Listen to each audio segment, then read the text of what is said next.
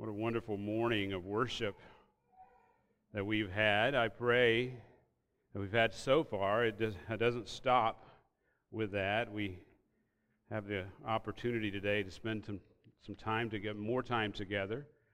But I pray this morning that you are encouraged by the Lord. I want you to know that here at Grace Bible Church, we may be a bit different from other churches you may attend. Here at Grace Bible Church, we don't seek to be flashy. We seek to be faithful. We don't strive to be eloquent in our presentation. We strive to make clear the truth of God's Word. We don't measure progress by total attendance, by excitement, or even the number of folks who walk down the aisle. We don't measure it that way. We measure progress by faithfulness. We measure progress by whether folks are abiding in Christ. We measure progress by whether our people are growing in their relationship and their walk with Christ. The Apostle Paul captures this thought in Colossians 1:28. He says, "We proclaim him, admonishing every man and teaching every man with all wisdom, so that we may present every man complete in Christ." In Matthew 7:24, Jesus proclaimed that everyone who hears his words and acts on them may be compared to a wise man who built his house on the rock. In contrast, he warns that everyone who hears his words and does not act on them will be like a foolish man who built his house on the sand. Friends, at Grace Bible Church, we want you to build your life on Christ's Word. That's our goal. For this reason, we have committed ourselves to 4 ministry pillars. Here at GBC, we're committed to the exaltation of God. We do that with our lives. We do that as we sing and worship together. We do that as we hear His Word preached. Speaking of that, we're committed to the exposition of the Scriptures. We preach the Word of God verse by verse to understand, so that we may act on the truth, so that we may actually do what He says. And we are committed to equipping the saints. As I said earlier, we want to present every person complete in Christ. And we are committed to the evangelism of the lost. We hope and pray that our faith here at Grace Bible Church will sound forth from this place throughout this city, throughout to the ends of the earth, so that many will come to know Christ through this ministry. Now, as we get started this morning, I want to focus just for one quick moment on the exposition of the Scriptures and equipping the saints. Here at Grace Bible Church, we take a long-term view of ministry. We recognize that many won't like our style of expository preaching. Take this morning, for instance. I plan to teach a history and biblical theology lesson so that you can better understand the background behind the passage that we're studying. We believe that understanding the history is a necessary step to interpreting and explaining the text. You see, we want to demonstrate how to interpret the Scripture so that you can be equipped to do this yourself. If your view, let me say this, if your view is that every sermon should be a home run, you're bound to be disappointed, especially by me. I think baseball provides, and I say this for the Kemps because they love baseball, I know that. I think the Twins, right? I'm sorry. I think baseball provides a good analogy for ministry. Flashy ministry may attract the crowds, but it's generally a mile wide and an inch deep. Everyone loves home runs, right? Everybody loves the big ball, if you will. But if you take the long view of ministry, you understand that taking walks, hitting singles, and playing sound defense wins a lot of ball games. We believe that a firm commitment to our ministry pillars will yield the type of ministry that is pleasing to our Lord. With that, let's see if we can hit a single this morning or take a walk as we return to our study in Matthew. So let me pray, and then we're going to return to Matthew 2 as we return to our study that we've called The King and His Glory. Heavenly Father, we thank you this morning. Father, I pray that we would settle our hearts. I know that it's been a busy morning for many of us. We can be distracted by the world. I pray, Lord, that even now that we would settle our focus on you. We would Lord, that we would meditate on your truths. Father, that we would look to you for in your hand we find every good thing. Be with us this morning as we preach your word in Christ's name. Amen. Let me read our sermon text for this morning, Matthew 2. I think I'm going to read down to verse 12. Really, this whole section runs all the way to 23, but we're just going to focus on the first 12 verses this morning. Matthew writes, this is the word of God. Now after Jesus was born in Bethlehem of Judea, in the days of Herod the king, behold, Magi from the east arrived in Jerusalem, saying, Where is he who has been born King of the Jews? For we saw his star in the east and have come to worship him. And when Herod the king heard this, he was troubled, and all Jerusalem with him. And gathering together all the chief priests and the scribes of the people, he was inquiring of them where the Christ was to be born. And they said to him, In Bethlehem of Judea. For this is what has been written by the prophet. And you, Bethlehem, land of Judah, are by no means least among the leaders of Judah. For out of you shall come forth a leader who will shepherd my people Israel. Then Herod secretly called the Magi and carefully determined from them the time the star appeared. And he sent them to Bethlehem and said, Go and search carefully for the child, and when you have found him, report to me, so that I too may come and worship him.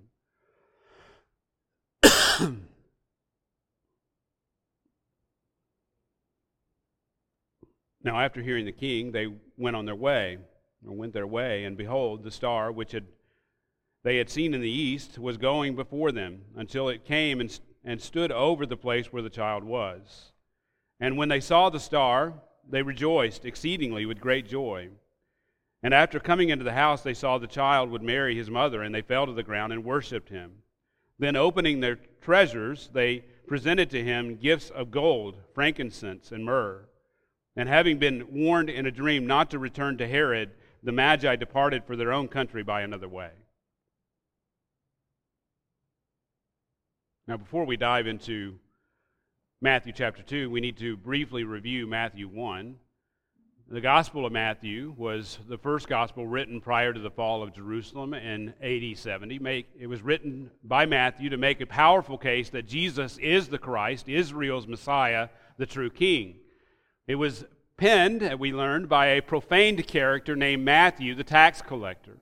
Matthew was a profaned character because of his choice of occupation, but as it turns out, he was the perfect choice to write a powerful case that Jesus is the true King.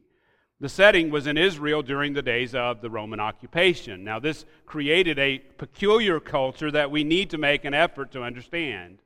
Now, for the next 2 weeks, we'll look further into this culture to help us interpret Matthew 2.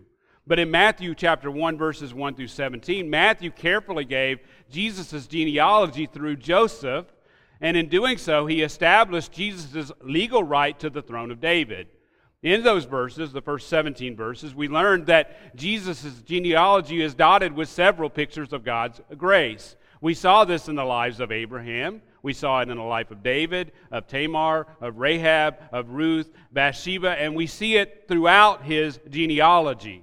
In verses 18 through 25, he gives an account of Jesus' actual birth. And in verse 18, he gives a brief and simple synopsis of the circumstances surrounding Jesus' birth. Matthew 18, he writes, Now the birth of Christ was as follows. When his mother Mary had been betrothed to Joseph, before they came together, she was found to be with child by the Holy Spirit. Now, by the Holy Spirit, the phrase by the Holy Spirit is the most significant phrase in this text. Mary's child, we saw over the last few weeks, was by the Holy Spirit. Now, naturally, Joseph was troubled knowing that this baby inside Mary's womb was not his. So he decided to send her away secretly. But when he had made that decision, an angel appeared to him in a dream And this angel told him the truth about the child and told him not to fear, to take Mary as his wife.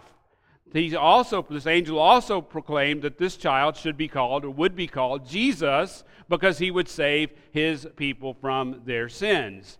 Therefore, Joseph believed the angel and chose to take Mary as his wife and legally, and it's important to understand this, and legally adopt Jesus as his own child. Thus, Matthew proclaims, not only does Jesus have the legal right to the throne of David through Joseph, he is Emmanuel, God with us. He is fully God and fully man. He is the true and heavenly King. He came ultimately to save his people from their sins and to redeem this world unto himself. Now this brings us to Matthew chapter 2. Beginning today, Matthew gives a report of some strange visitors. Some strange visitors who arrive in Jerusalem to verify that Jesus is in fact the true King. In this unique account, we see Gentile magi who traveled from the east. Now Matthew, in giving this account, he shows us, or he gives us, three typical responses to King Jesus. Now the question, as we go through these responses, the question is, are you responding like, first, the unwelcome and worshipful magi, or second, the unhappy and wicked King Herod, or third, the unworthy and worthless Pharisees and scribes? So just to do a little housekeeping before we start, we're only going to look at the first one this morning. So I'm trying to be a little bit shorter just so that we can stay on point. But I hope that, I trust that God will use this morning as we continue through this study. So with that, let's study the first typical response. And I want you to ask the question, are you responding like the unwelcome and worshipful magi? Now, before we study that text, I need to make a few introductory comments. And by introductory, I mean it's probably going to be most of the sermon. But that's okay, because we have all the time in the world, right? We until the Lord comes. Every year at Christmas, we hear the story of the three wise men who came to give gifts to baby Jesus. Now that story seems innocent enough. These three wise men, are portrayed as coming to bow down in worship to little King Jesus. Now, you may have even seen an image of these three humble men coming from afar on their camels as they approach the manger with a star in the background. I mean, it's a popular picture. You usually see the sky, you see the star, you see the silhouette of the three camels, and you see in the foreground, you see the stable, and you see Mary and Joseph there. Now, as cute as this story may seem as presented, I can assure you there is much more to the story. In this account, King Jesus stands as the absolute focal point of an account that includes an army of kingmakers from the east who were fixed on identifying the true king and worshiping him. There's also in this story a murderously insane, wicked tyrant who was determined to do anything possible to stay in power. And lastly, there is a weak, self-centered, and self-righteous Jewish leadership that were bent on keeping the status quo because they had their little comfortable lives. Now, as we begin, I need to prepare you, and we need to give a bunch of background today. Now, if you enjoy history, this is going to be for you. We need to learn history and background to interpret this account. Now, if I just wanted to preach it as it's preached, I mean, three wise men coming, and if I wanted to preach it as we see it in the world, especially around Christmas, that would be pretty easy to do. But this is going to take we're going to have to dive deep in order to understand what's going on here, what's truly going on. Now, as you give yourself to this study, I hope that you will give yourself to this study. I pray that you will see God's sovereign hand on every minute detail. Now, let's look closely at Matthew 2:1. And as we do, we will need to answer a series of questions to better understand the background and the history to this account. Matthew writes, "Now after Jesus was born in Bethlehem of Judea. So let's talk a moment about the setting. So what was the setting? First, this account occurred sometime after Jesus' birth. Now we can surmise that some time had passed from the time of his birth. Most likely, Jesus was a few months old at this time, but he could have been up to 2 years old when we cross-reference Matthew 2:16. That verse tells us that Herod murdered all the male children from 2 years old and under in an attempt to get rid of Jesus. So he had reason to believe that Jesus would have been could have been up to 2 years old. Now, most likely he was just saying, hey, I want to make sure I get him. So it doesn't mean that he was 2. It just means that Herod was a very wicked man, and he wanted to make sure he was going to stop at nothing to make sure that he got rid of Jesus. Now, it stands to reason then, though, that Jesus was not an infant at this time, but still very young. So, now, this account occurred in Bethlehem of Judea. Matthew tells us that Jesus was actually born there. Now, this is significant for a couple of different reasons. Bethlehem was a small town 5 or 6 miles south of Jerusalem. It still exists. It's still there. It's located just a few miles south of Jerusalem, and in today's world, it's just a hop, skip, and a jump. In their world, obviously, a 5-mile walk or travel would have been more, but it was still very close to Jerusalem. It was located, and it's still located, in the fertile hill country of Judea, and situated along the main ancient highway from Jerusalem to Egypt. Now that becomes significant as we continue in the story. It was once called Ephrath, that is, or Ephrathah. I always have trouble pronouncing things. The Old Testament refers to Bethlehem by that name in a few different locations. Now, this little town or hamlet came to be known as Bethlehem after the conquest under Joshua. The name actually means house of bread. Now, despite its small size, Bethlehem enjoyed a rich biblical history. Jacob buried Rachel there in Genesis 35:19. Ruth and Boaz met there and were married, according to Ruth 1:22 and 2:4. David grew up there and tended sheep around its surrounding hills, according to 1 Samuel 17. And by the time, though, that Jesus' birth, it had been long called the city of David, because that was David's birth, where he was brought up. We see that in Luke 2:4 and 2:11. Now in Micah 5:2, the prophet Micah promised that the Messiah would come from this insignificant little place. He says, "But as for you, Bethlehem Ephrathah, too little to be among the clans of Judah, but from you one will go forth for me to be ruler in Israel. His goings forth are from long ago, from the days of eternity." As we continue Matthew's account, we'll see that it is prophetically significant that Matthew identified Jesus' birthplace as Bethlehem. And then later, I said that there's a couple of reasons why it's significant, Bethlehem. Later, as we continue our study, we're going to see how this location plays a part in one of the responses to the arrival of King Jesus, specifically the Pharisees and the leaders of Israel, and the fact that geographically it was very close. But we'll see that as we move on. So who were the Magi? Now this is a longer question. Look back at your text in Matthew 2:1. Matthew tells us, "Behold, Magi from the east arrived in Jerusalem." Now, as I stated earlier, the identity of the Magi is shrouded by myth and tradition. I mean, we see it in the church, we see it throughout the church age, how this has happened. During the Dark Ages, a legend was propagated that they were kings, that there were 3 of them, we've already said that, and they even have names for them.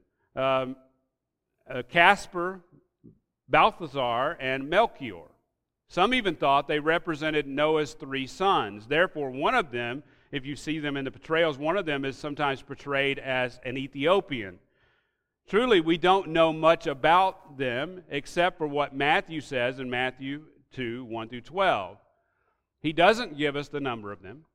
He doesn't give us what animal they rode. We see them many times portrayed riding camels. He doesn't give us their names. And he doesn't even actually say where they're from, except that they're from the east.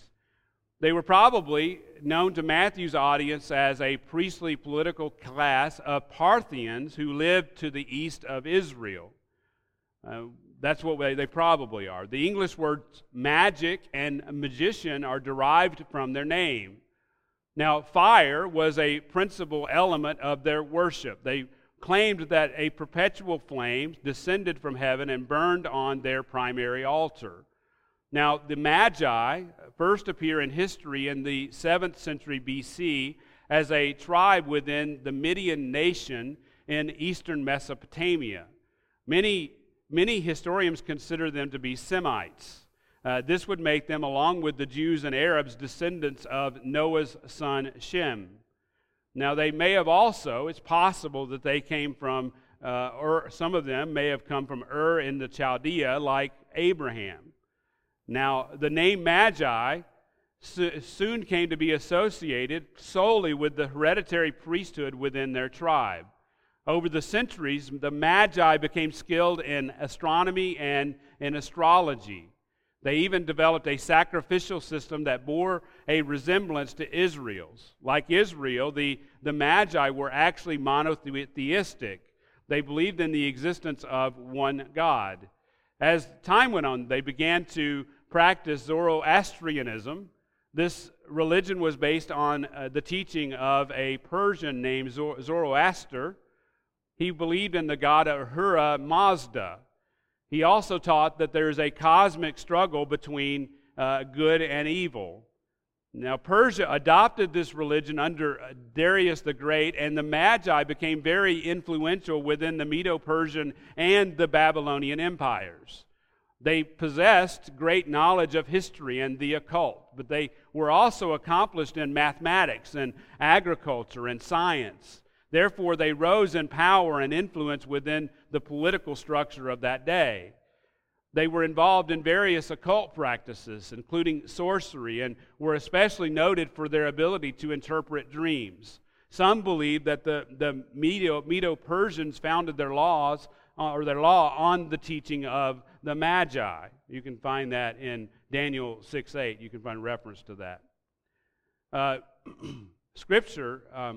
Well, indeed, no Persian became their king without mastering the disciplines of their religion. They would crown the king. This is significant. They would crown the king only after he had demonstrated full knowledge and mastery of their disciplines. Now, Scripture gives us some historical insight into this mysterious group. They were major players in Babylon before and during the captivity. According to Jeremiah 39:3, the chief of the Babylonian Magi was with Nebuchadnezzar when he attacked and conquered Judah. Daniel tells us that the Magi were some of the highest ranking officials in Babylon. In Daniel 2, God gave a dream to the king of Babylon, and none of his court were able to give him the interpretation. And the Lord sovereignly gave Daniel the interpretation of the king's dream that he had made, or the dream he'd made known to the king, Daniel made the interpretation of the dream known to the king. Therefore, in God's providence, he promoted Daniel and made him ruler over the whole province of Babylon and chief prefect over all the wise men of Babylon. So basically, Daniel was over all these people. Daniel 2:24 tells us that Daniel pled for the wise men that they would not be destroyed by the king when they could not give the interpretation to him. So he was able to prevent this from happening, this destruction of the wise men. And so this, along with Daniel's wisdom that he demonstrated, caused the wise men, it's pretty clear, caused the wise men to highly regard him. In Daniel 6:4-9, the commissioners and the satraps hatched a plot against Daniel that caused him to be thrown into the lion's den. But Daniel makes no mention of the wise men being involved in their treachery. He only mentions the commissioners and the satraps, but he doesn't mention these magi or the wise men. So as far as we can see, these men were actually, they had a respect for Daniel and were close to Daniel. According to Daniel 5:11, Nebuchadnezzar, I think we said this earlier, appointed Daniel chief of the magicians. Now, during their time with Daniel, we have to put our thinking caps on a little bit. During their time with Daniel, they probably learned about the one true God. And they probably learned about the Old Testament scriptures, correct? I mean, if you think about it. So they had this respect for Daniel, and therefore they probably learned about the one true God, and they probably learned about the Old Testament. Truly, you should be able to see God's sovereign hand in all of this. I think that's what we need to really focus on. He placed faithful Jews in contact, including Daniel, with the Magi. They learned about the one true God, and they gained an understanding about the coming Messiah. They had an informed understanding of the Messiah, which undoubtedly showed that they had exposure to the Old Testament Scripture. Through the centuries after the exile, many Jews remained in Babylon and intermarried with the people of the East. Therefore, there must have been a strong Jewish messianic hope and influence that continued there even up to Jesus' birth. Now, during that time, between Daniel and Jesus' birth, as we know, the Greek and Roman empires rose up. Even still, the Magi's influence continued in the East, particularly in Parthia. Now, that's important for us to understand, and we'll see that in a moment. Now, as we progress, what we're going to find out is that the Romans joined Herod to drive the Parthians out of Judah when he came to power. And Herod is a main player in this story. Now, I want to give you one other interesting tidbit. Turn to Numbers 22. In Numbers 22, as you're turning there, there's a probable connection from the prophecies of Balaam to the Magi. Balaam was a wicked seer whom Balak, the king of Moab, hired to curse Israel. Instead, Balaam was bound by God to bless the nation. Now, in Numbers 23 and 24, Balaam gives a series of prophecies concerning Israel. In Numbers 24:17, there is a probable connection to Matthew 2:2. Siri's telling me to check it out.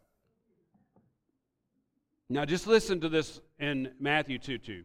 He says, in Matthew 2:2, the Magi say, "Where is he who has been born King of the Jews? For we saw his star in the east and have come to worship him." Now look at Numbers 24:17.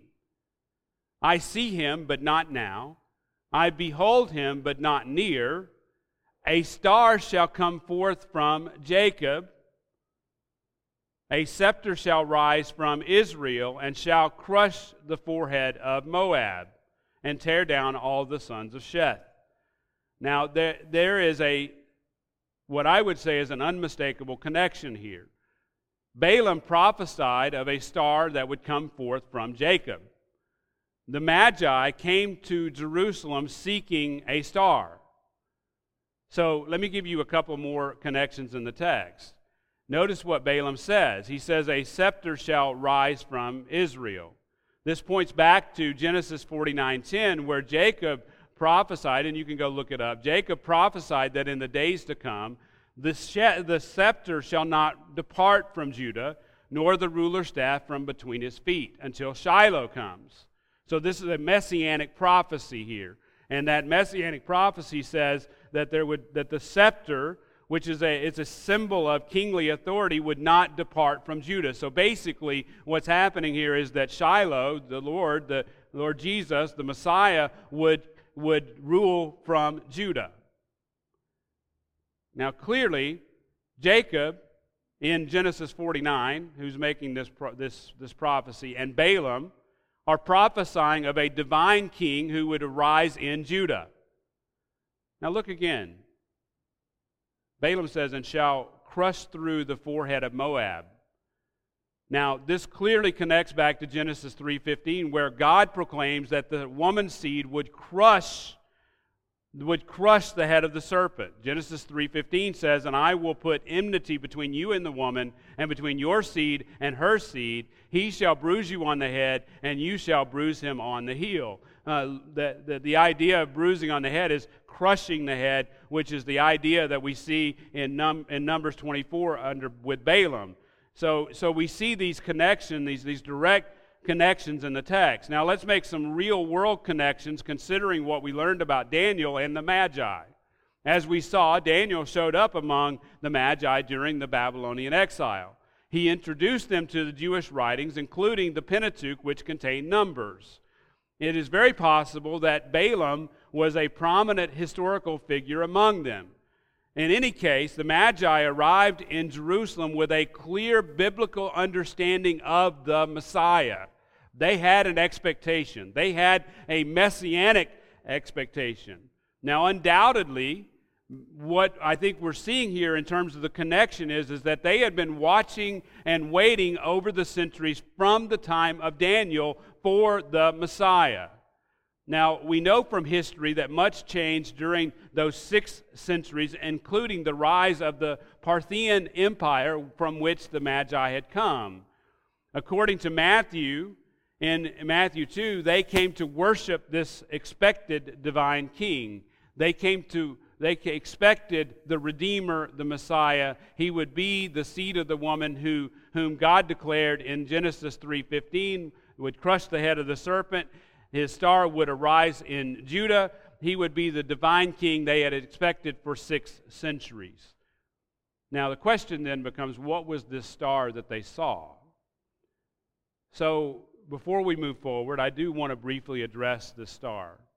Now, Matthew doesn't give us much information about how they knew Jesus had been born. The Magi only state that they had seen his star in the east and had come to worship him. Now, that's Matthew 2:2. So some have suggested that this star was some sort of astrological phenomena, such as a supernova or a conjunction of planets. But I would argue that this star was like God's Shekinah glory, which guided the Israelites during their wilderness wanderings. We see that in Exodus 13:21. It says, "The Lord was going before them in a pillar of cloud by day to lead them on the way, and in a pillar of cloud by night to give them light that they may travel by day or by night." But throughout the Old Testament, we see accounts of God's glory being manifested as light. When Moses went up on Mount Sinai, to the eyes of Israel, the appearance of the glory of God was like a consuming fire on the mountaintop. At another time, after Moses had inscribed the 10 Commandments on the stone tablets, his face still glowed with the light of God's glory when he returned to the people. Now, there are some similar occurrences in the New Testament. In Matthew, with our Lord Jesus. In Matthew 17:2, Jesus was transfigured before them, and his face shone like the sun, and his garments became as white as light. In Acts 9:3, Saul was traveling to Damascus, and as he was traveling, according to Acts 9:3, it happened that as he was approaching Damascus, and suddenly a light from heaven flashed all around him. And we know that he was so bright that it even caused him not to be able to see. And it had to fall off. The scales had to fall off in order for him to see. That light was so strong. In Revelation 1:16, John fell down as a dead man when he saw Jesus' face shining like the sun in its strength. In Revelation 21:23, John described the New Jerusalem as a city that has no need for the sun or the moon to shine on it, for the glory of God has illumined it, and its lamp is the Lamb. Now, both the Hebrew and Greek words for star were also used figuratively to represent any great brilliance or radiance. So it doesn't have to be an actual star, is the point. As we saw in Numbers 24, the Messiah is spoken of as the star that shall come forth from Jacob. In Revelation 22:16, Jesus refers to himself as the bright morning star. So, with all that put together, I would argue that the Magi saw the glory of God blazing as an extremely bright star or light. And this light must have been made visible to those who were looking for it. And we know that the Magi from those past 6 centuries, since their contact with Daniel, they had been looking for this light. John MacArthur says, the Shekinah glory of God stood over Bethlehem just as centuries before it had stood over the tabernacle in the wilderness. And just as the pillar of cloud gave light to Israel but darkness to Egypt, only the eyes of the Magi were open to see God's great light over Bethlehem. End quote. In the amazing providence of God, these mysterious travelers came from the east to Jerusalem. And they were intent on doing one thing. They wanted to find the king and worship him. And the question then becomes, why did they worship him? Why did they want to worship him? Well, the word translated worship has the idea of falling down and prostrating oneself before the one honored. Their desire to worship him, I would argue, proves that they were true seekers. They were true seekers of the one true king. They had been looking for him for centuries, and when they saw his unmistakable sign, what is described as the star or the light, they didn't hesitate to come. And here's what's amazing, here's what's amazing. Despite their pagan and superstitious background and culture, they obeyed God just like Abraham did when Abraham was called out of the Ur of Chaldeans. When God's glory shined for them to see, they immediately recognized it and were drawn to it to worship Jesus, the source of the light. Beloved, God always saves those who truly seek to know him. I believe that there were those among these pagan magi who truly sought to know God and wanted to truly worship King Jesus.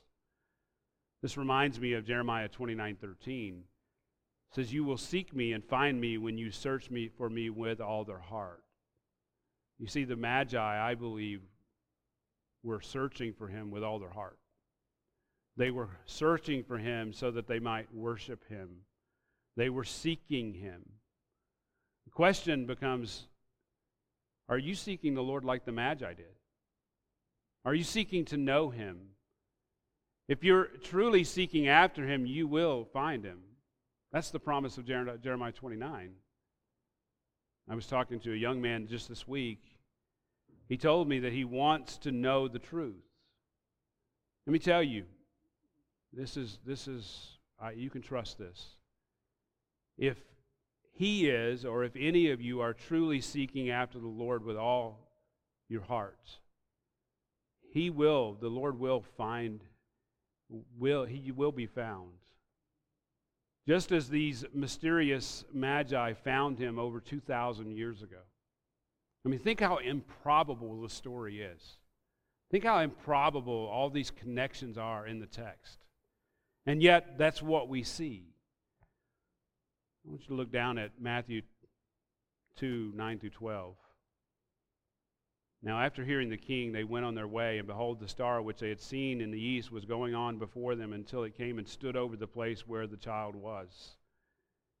And when they saw the star, that's what I want you to hear. And when they saw the star, they rejoiced exceedingly with great joy. Beloved, anytime someone truly seeks after the Lord, they will rejoice exceedingly with great joy at finding him.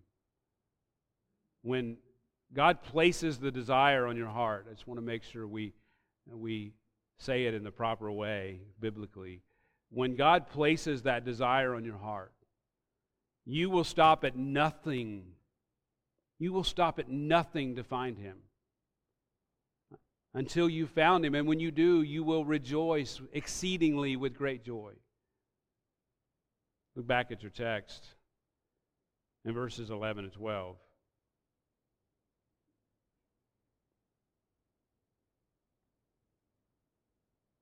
After coming into the house, they saw the child with Mary his mother, and they fell to the ground and worshipped him.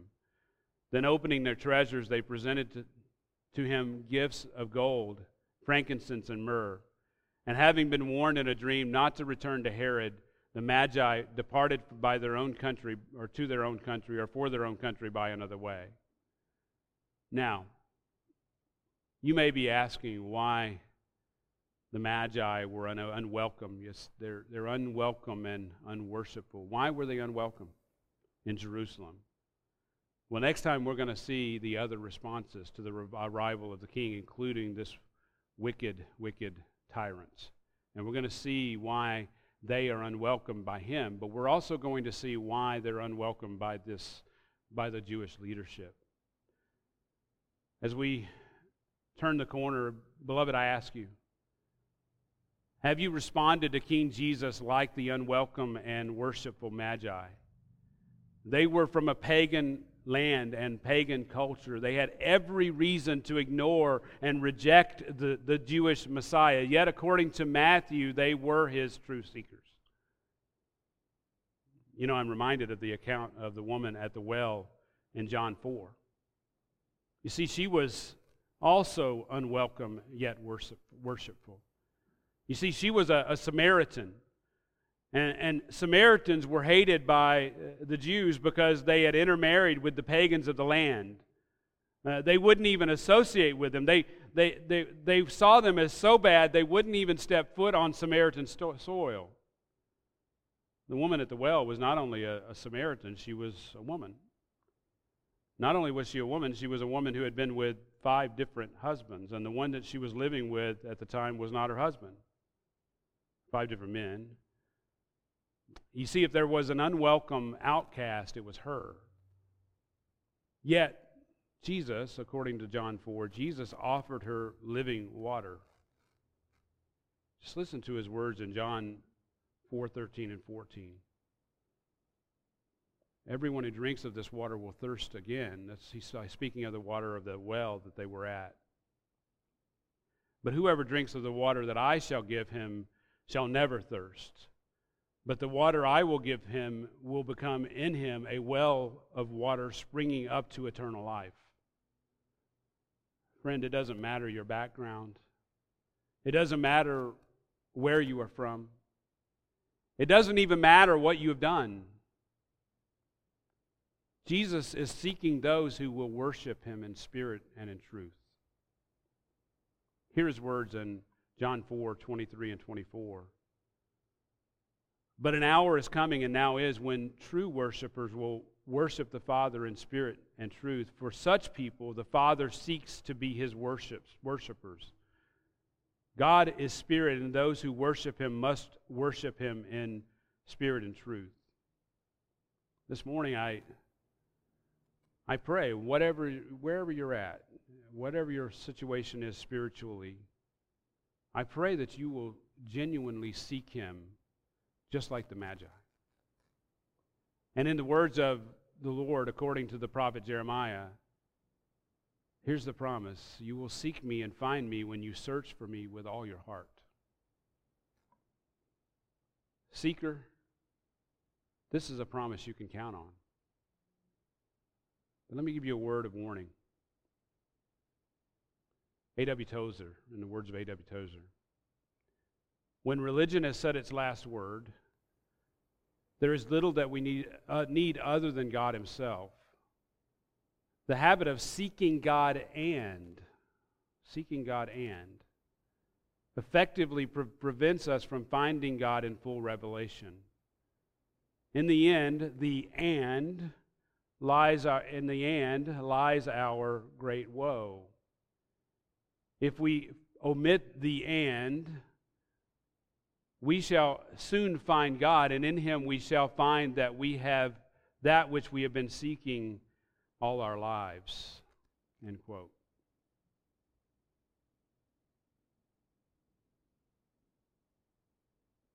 You see, in the words of John, the Father is seeking those who worship him in spirit and truth.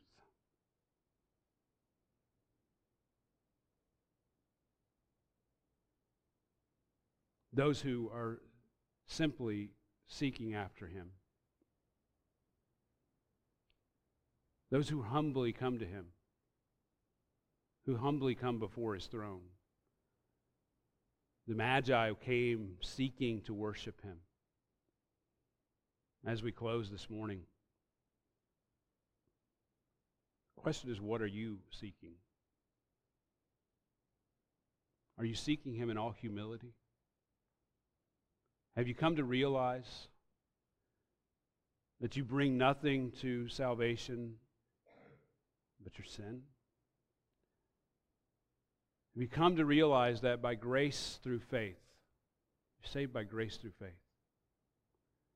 And by the way, that not of yourselves. It is the gift of God, so that no man may boast.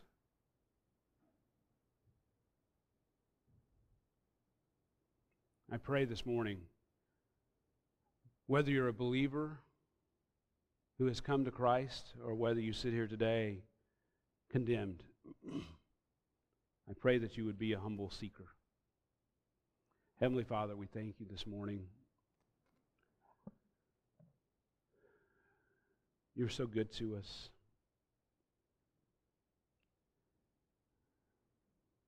Father, may we worship you this morning and the rest of our lives, with our whole lives. May we worship in spirit and truth. Father, we see throughout history, we see this in Matthew 2, we see that you have worked every minute detail. And you brought about the birth of your Son, who became fully man, fully God, who dwelt among us to save His people from their sins. Father, we're so thankful that we are your people. Lord, may we dwell before you in holiness. May we worship you in spirit and truth, even this morning, in Christ's name. Amen.